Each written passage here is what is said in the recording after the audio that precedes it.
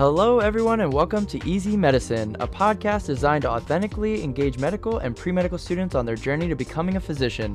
As an aspiring physician, I seek to provide insight gathered from my own experiences as a student, tutor, and coach, as well as others in the field to make this incredibly complex adventure a unique, fulfilling experience. Together, let's make medicine easy. For the question of the day, we have a 60-year-old patient presenting to the clinic with no complaints. They are actually here for their annual physical exam. The patient is what he calls himself to be, a baby boomer. And you say, have you ever been tested for hepatitis B? The patient says no.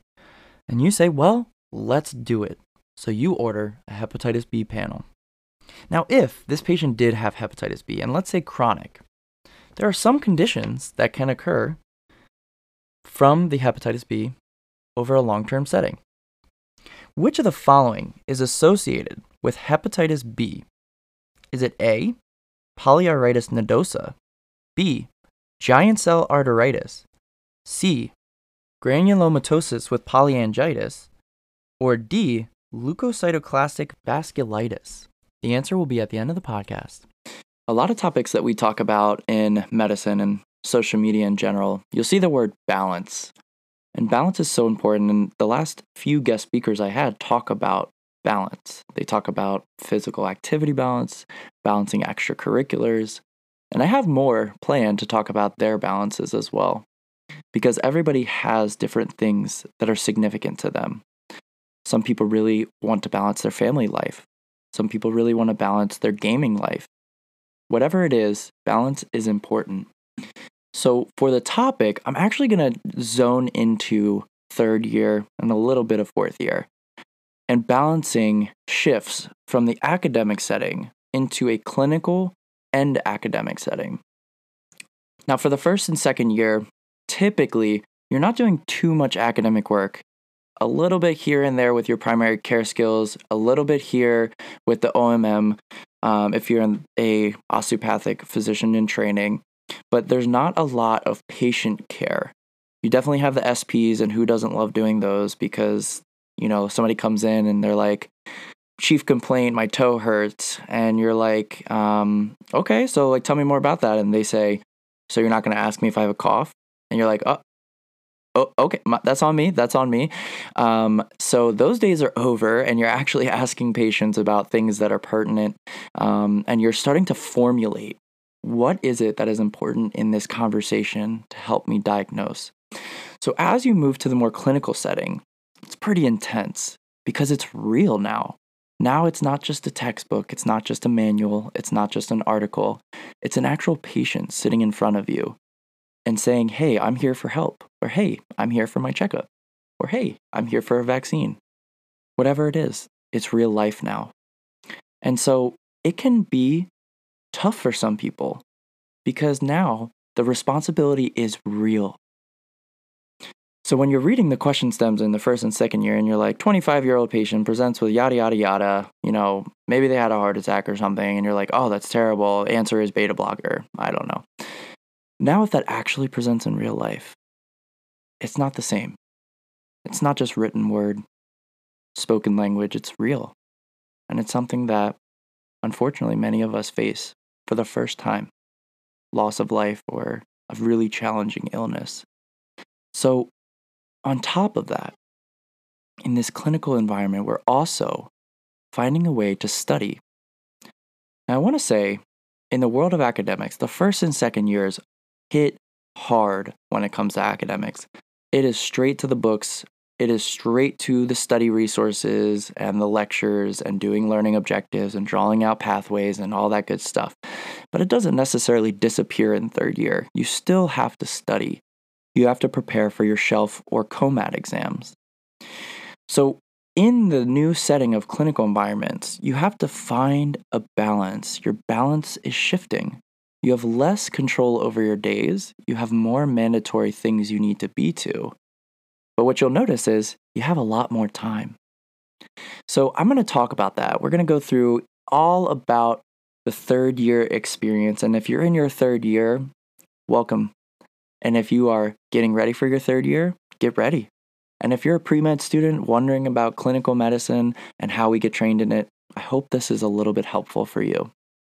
So, starting out, how is it academically different than first and second year? First year and second year, if your exams and quizzes are every other week like PCOM, that is very tough. You know why? Because you're studying constantly. You finish an exam and you're like maybe feeling 3 seconds of relief until you realize, oh wait, 2 days from now I'm going to have another quiz. Or, oh no, there's another exam coming up in a different class. And that is what's constantly happening first and second year. You're just balancing out all these different exams from all these different classes. And maybe you have a pass-fail system. Maybe you have an A through F system. It's stressful. And you start to kind of lose the insight of what you're doing. You're just kind of in the midst of the grind and thinking like, okay, I just need to figure out what's high yield. I need to figure out how to get through 30 lectures in 2 weeks as effective as possible. Do I not go to class? Yada, yada, yada. But you also have a lot of control over that time. Most places, lectures are not mandatory, so you don't have to go. You can stay in your house. The only mandatory things you may have to go to are labs, like PCS or OMM, or maybe for OSCEs as well, whenever you have those. But it's much less demanding on where you need to be and when. Now that changes in third and fourth year. You are required to be at your rotation site at a certain time, prepared for the day. Sometimes they want you to be pre-charted and ready. Sometimes they are okay with you just showing up and saying, hey, I'm a medical student, I have no idea what's going on. And it's all preceptor and rotation dependent. But what is different in academics is you're only taking an exam at the end of the rotation. And for some, that's 4 weeks. And for some, that's 6 weeks. And in some of the rotation blocks, you actually get like 2 to 3 months to study. So just to break it down on what exams you have to prepare for in your third year. And this is coming from my school. I know other schools are different. We did 4-week blocks. I know that there were some MD schools locally who did 6-week blocks. So this is coming from a perspective of 4-week blocks.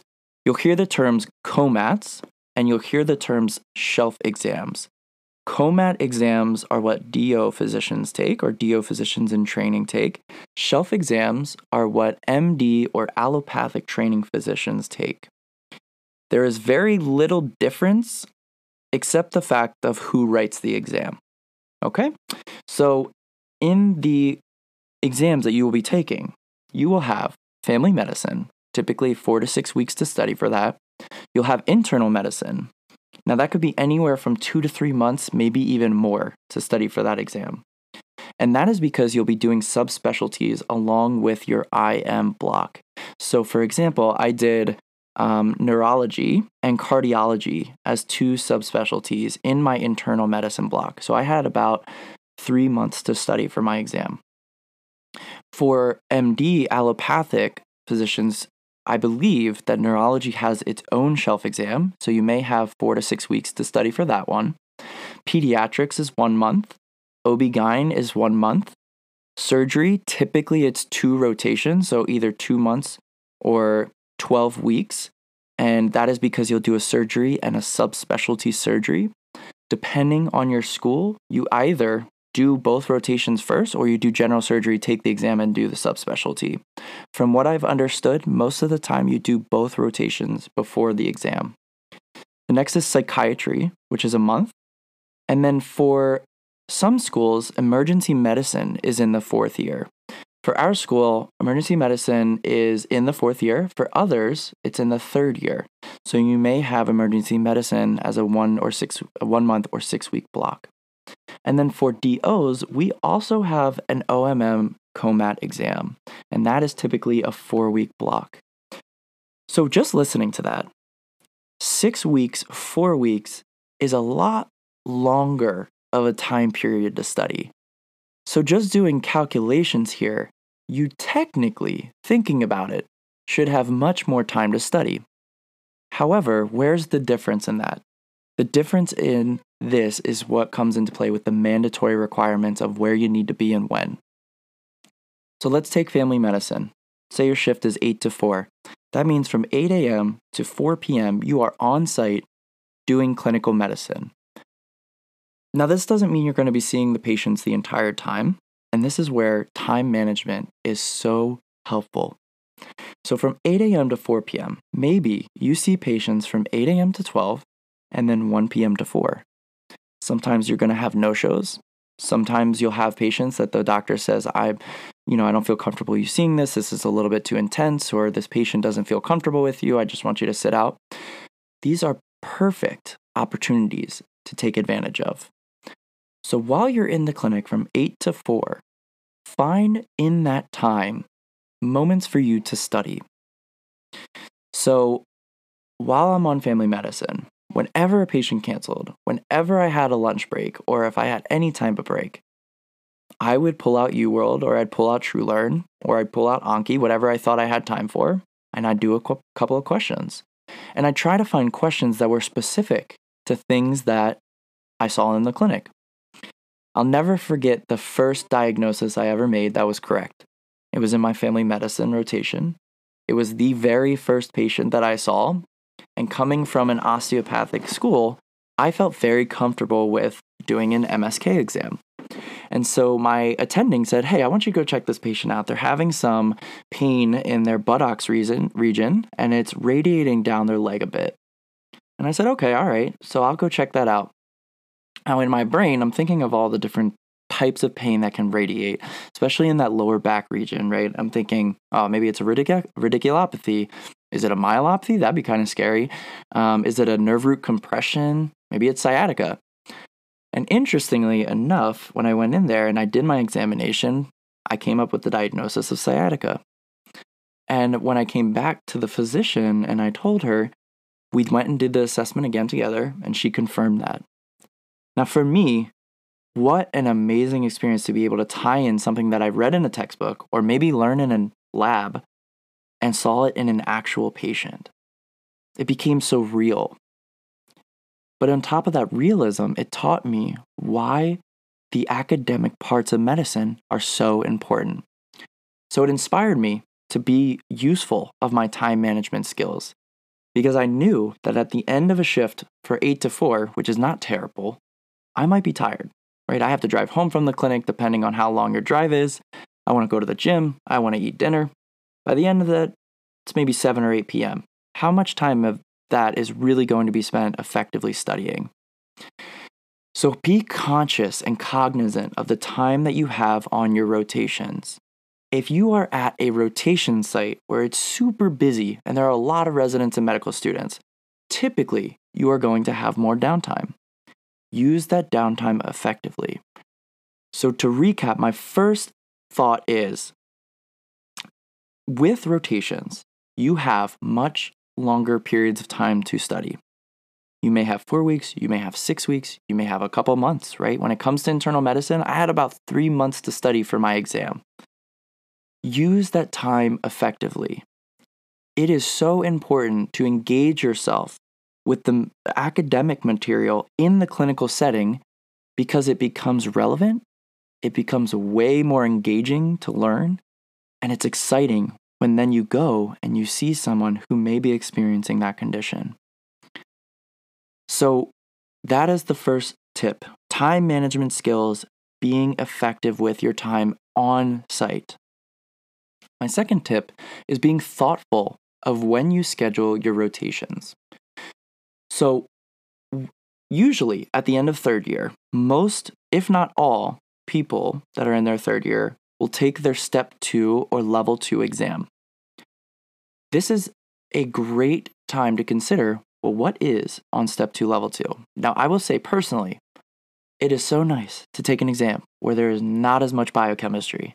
I was thrilled to see the comparison between step 2, level 2, and step 1, level 1, where there was that biochemistry component.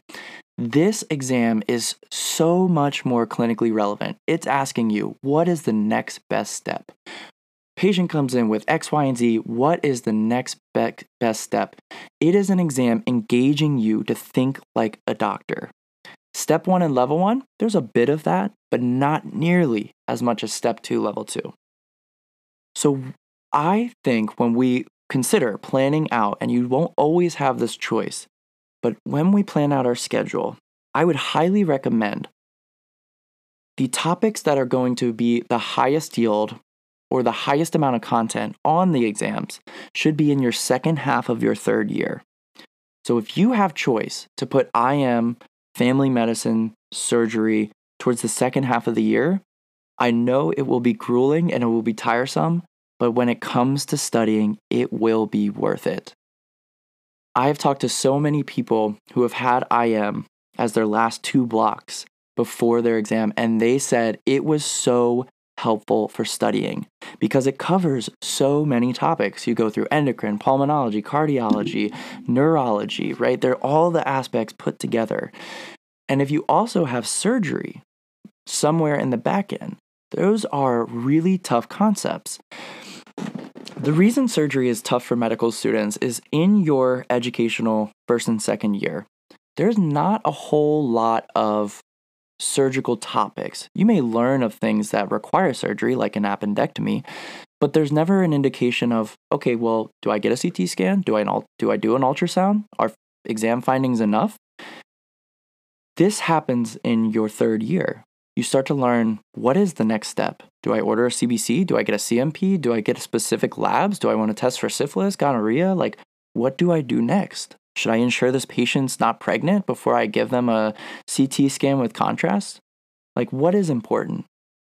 And so when you're in your third year, I find it to be best to truly put those tougher ones at the end of your year so that when you go to study for step 2, and you will only have maybe a month to 2 months to do so, depending on your schedule, you will crush it because you will have more recently seen a lot of the high yield concepts tested. So my second part of the advice is, if you can and you have control over your study plan or your schedule for third year, I would highly recommend putting internal medicine and surgery towards the second half of the year. We are encouraged to study much harder when there is something associated with it, like an exam. So for the rotations, some people, what they do is in their second half of the year, they will put their electives that they know there are no exams because it's almost like a break. But remember, the end of the year is the time for your board exams. So it is not a break. It is so much better to go in there and crush that exam because you just did 2 of the toughest rotations. All right, so second piece of advice, try to think about your schedule. My third piece of advice is regarding the time that you have that you didn't quite have in your first and second year.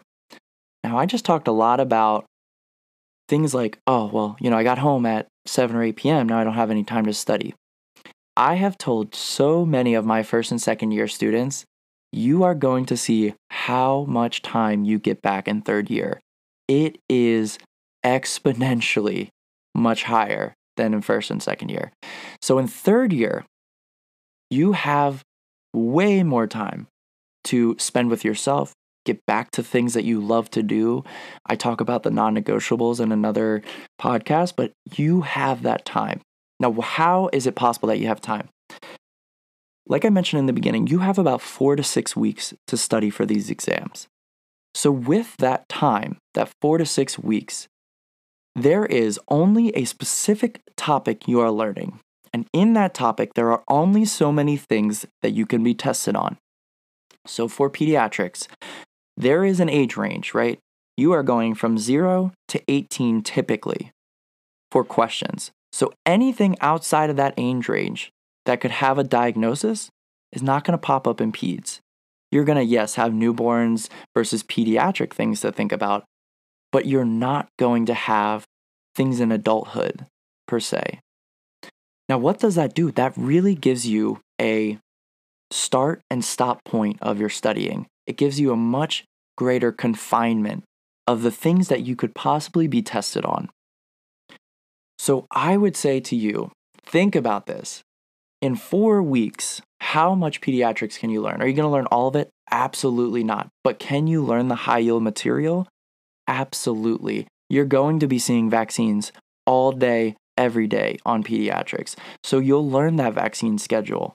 You're going to see a newborn evaluation. You may even get to go to the NICU and see how NICU babies are taken care of. You are going to watch a birth.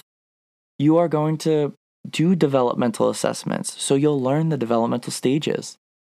These are things that come with the clinical time you're spending. So be conscious of the time you are in the clinic.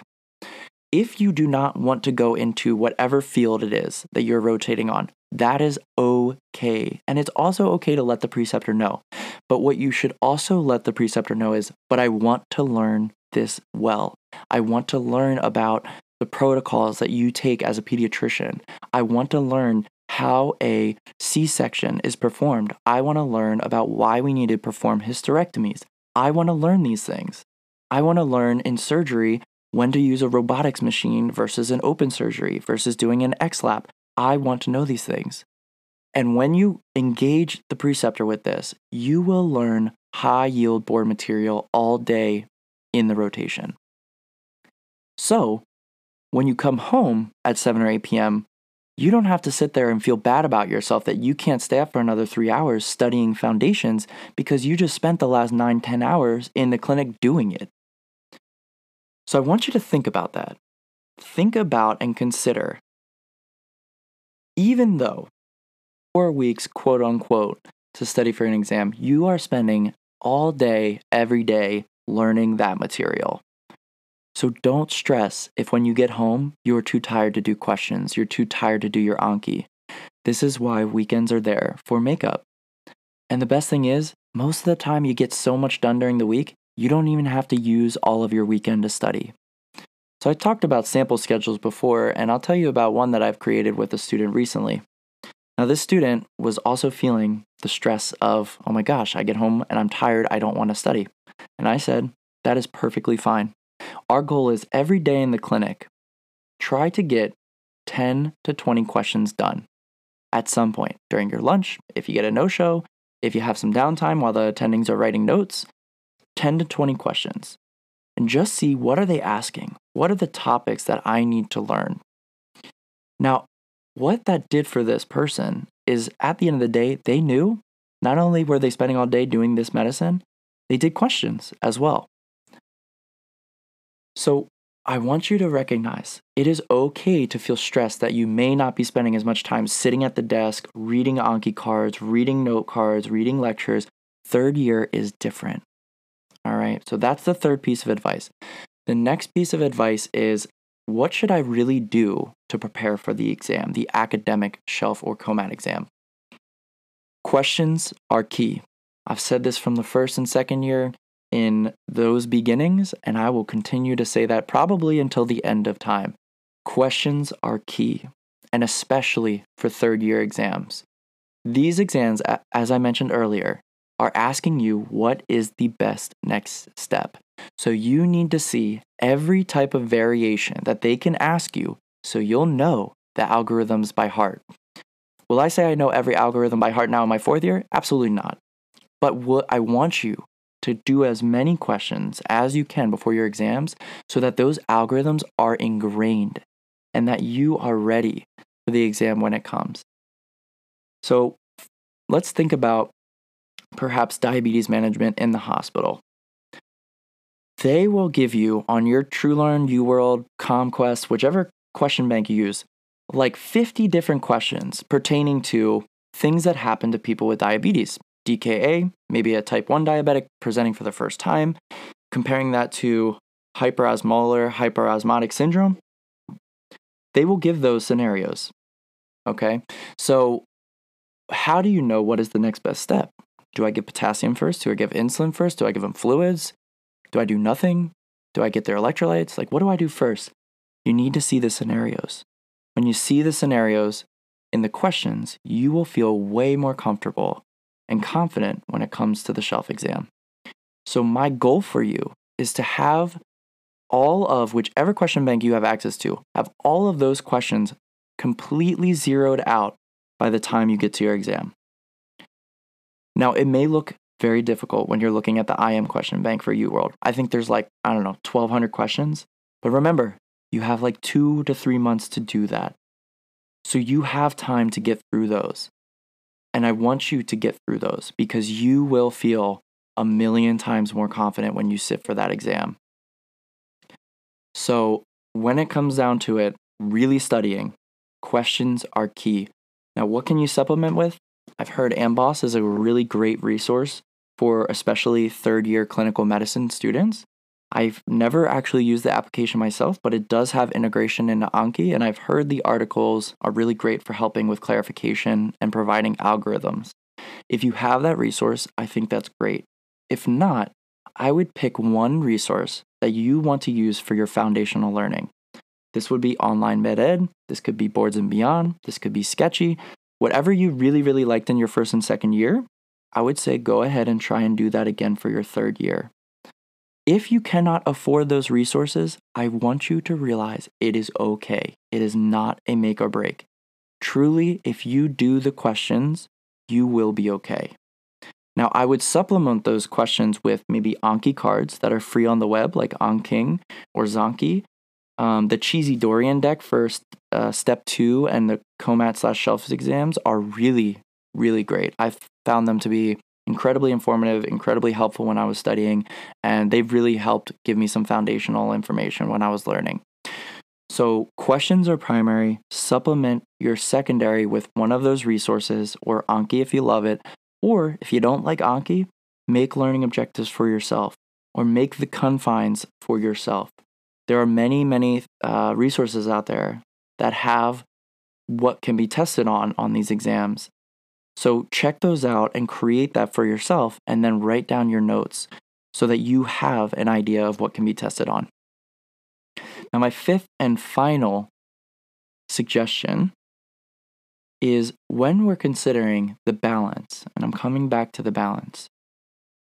In your rotations, I want you to think about, am I present right now with this patient? Or am I thinking about when I'm going to leave to go study? So my last suggestion is presence, mindfulness, thoughtfulness. Remember, we are not just training to be good test takers. We are training to be physicians. We are trying to understand what it is we want to be when we grow up and who we want to take care of. So when you are on your rotations, pay attention to the way you feel. When you got off your surgery rotation, did you miss it?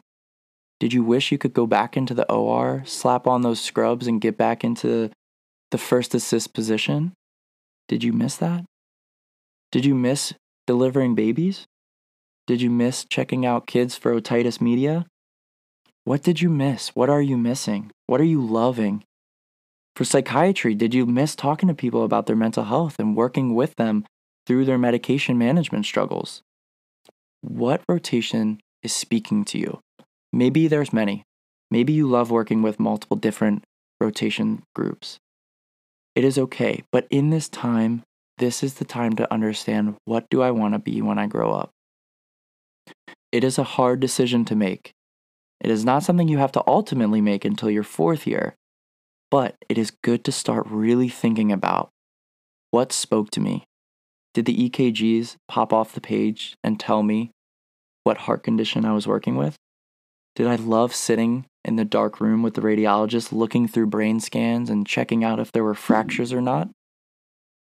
Did I love working in the hospital in the acute conditions, being called when they needed me? Or did I like the chronic management? Did I like being outpatient, talking to patients about their preventative medicine care? What was it that truly spoke to me?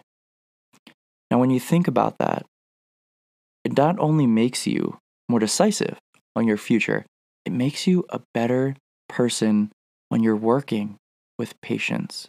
It makes the humanistic response come out of you. It humanizes your experience with that patient, and it reminds you why you became a physician in the first place. The first and second year does not have a lot of patient care. Unless you are engaged in volunteer opportunities, you are getting really little experience face-to-face with patients. So in this third year, be cognizant when you're in the room with the patient. How are they feeling? What is their occupation? What did they go through in their life to get them to this position right now? What is it that you're doing for the patient? Could you do that for the rest of your life? Do you like a particular setting? I want you to think about these things. So that fifth piece of advice is to really, really be present when you're on your rotation. Remember, academics are important, but being a great, well-rounded human being is just as important. So with these 5 suggestions, these 5 pieces of advice, we can really take a different approach to third year. We can slow down, take back some of the time that we feel like we lost in our first and second year. We can be effective in our study strategies, focusing on things that we really struggle with. We can re-engage our non-negotiables, go back to the family, go back to the gym, go back to the things that we really missed out on. We can take more time for ourselves. We can use the clinic time to our advantage and study while we're there. We can set goals for ourselves that are reasonable so that when we come home exhausted, we know it is okay that I did not get through 100 million questions today. Set these goals for yourself. Think about these suggestions. Be present in the clinic. Be present in the hospital. Be present with your patients. Be present with yourself.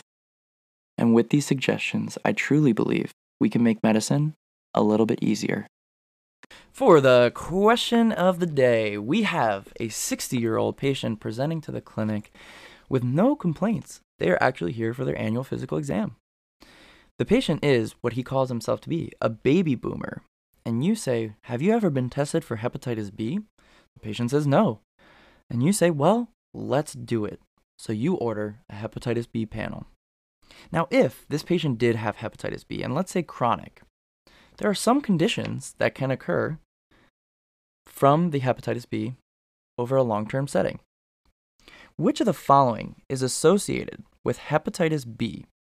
Is it A, polyarteritis nodosa, B, giant cell arteritis, C, granulomatosis with polyangiitis, or D, leukocytoclastic vasculitis?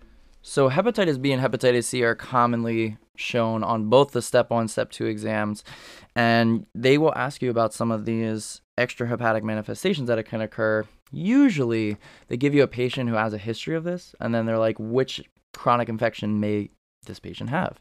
So in this case, the correct answer is polyarteritis nodosa, and this is one I've seen so many times. You will most likely see this question some point in your career. Hepatitis C has a vasculitis associated with it, and that is the one called leukocytoclastic vasculitis. There are a lot of other things that these are both associated with, and just to quickly list them off, hepatitis B is associated with aplastic anemia, membranous glomerulonephritis, and hepatitis C is associated with essential mixed cryoglobulinemia, an increased risk of B-cell non-Hodgkin lymphoma, ITP, autoimmune hemolytic anemia, membranoproliferative glomerulonephritis, sporadic porphyria cutanea tarda, lichen planus, and an increased risk of diabetes, and an increased risk of autoimmune hypothyroidism. So if you are going to use this as a study strategy, what I recommend is remember what hepatitis B does, and everything else is most likely hepatitis C. Thank you all for joining for this episode of the podcast. I really do appreciate it. My goal in life is to help as many as I can, and I know how much of a struggle it is to go through medical school and the pre-medical process, and I wish to be a guide for all of you and learn a lot from you as well. So thank you again for joining.